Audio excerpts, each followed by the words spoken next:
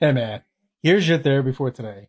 So, a narcissist is someone who lacks empathy for others, who has this need for admiration and validation from other people.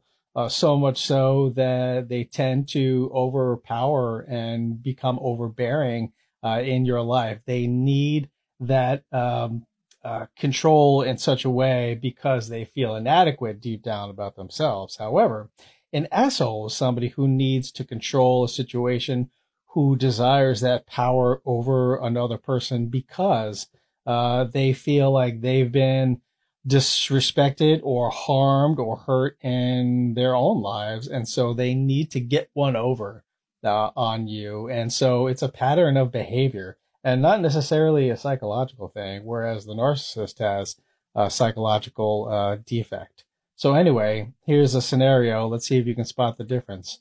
And then I'll give you the answer at the beginning of the next video.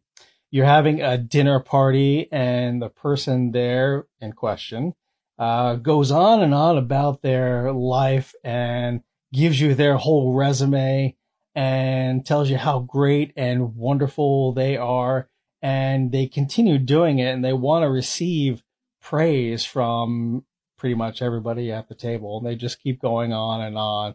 And you think to yourself, boy, this guy's a real prick or a real asshole. Or are they just a narcissist?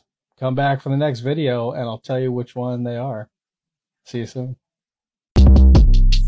Short Cast Club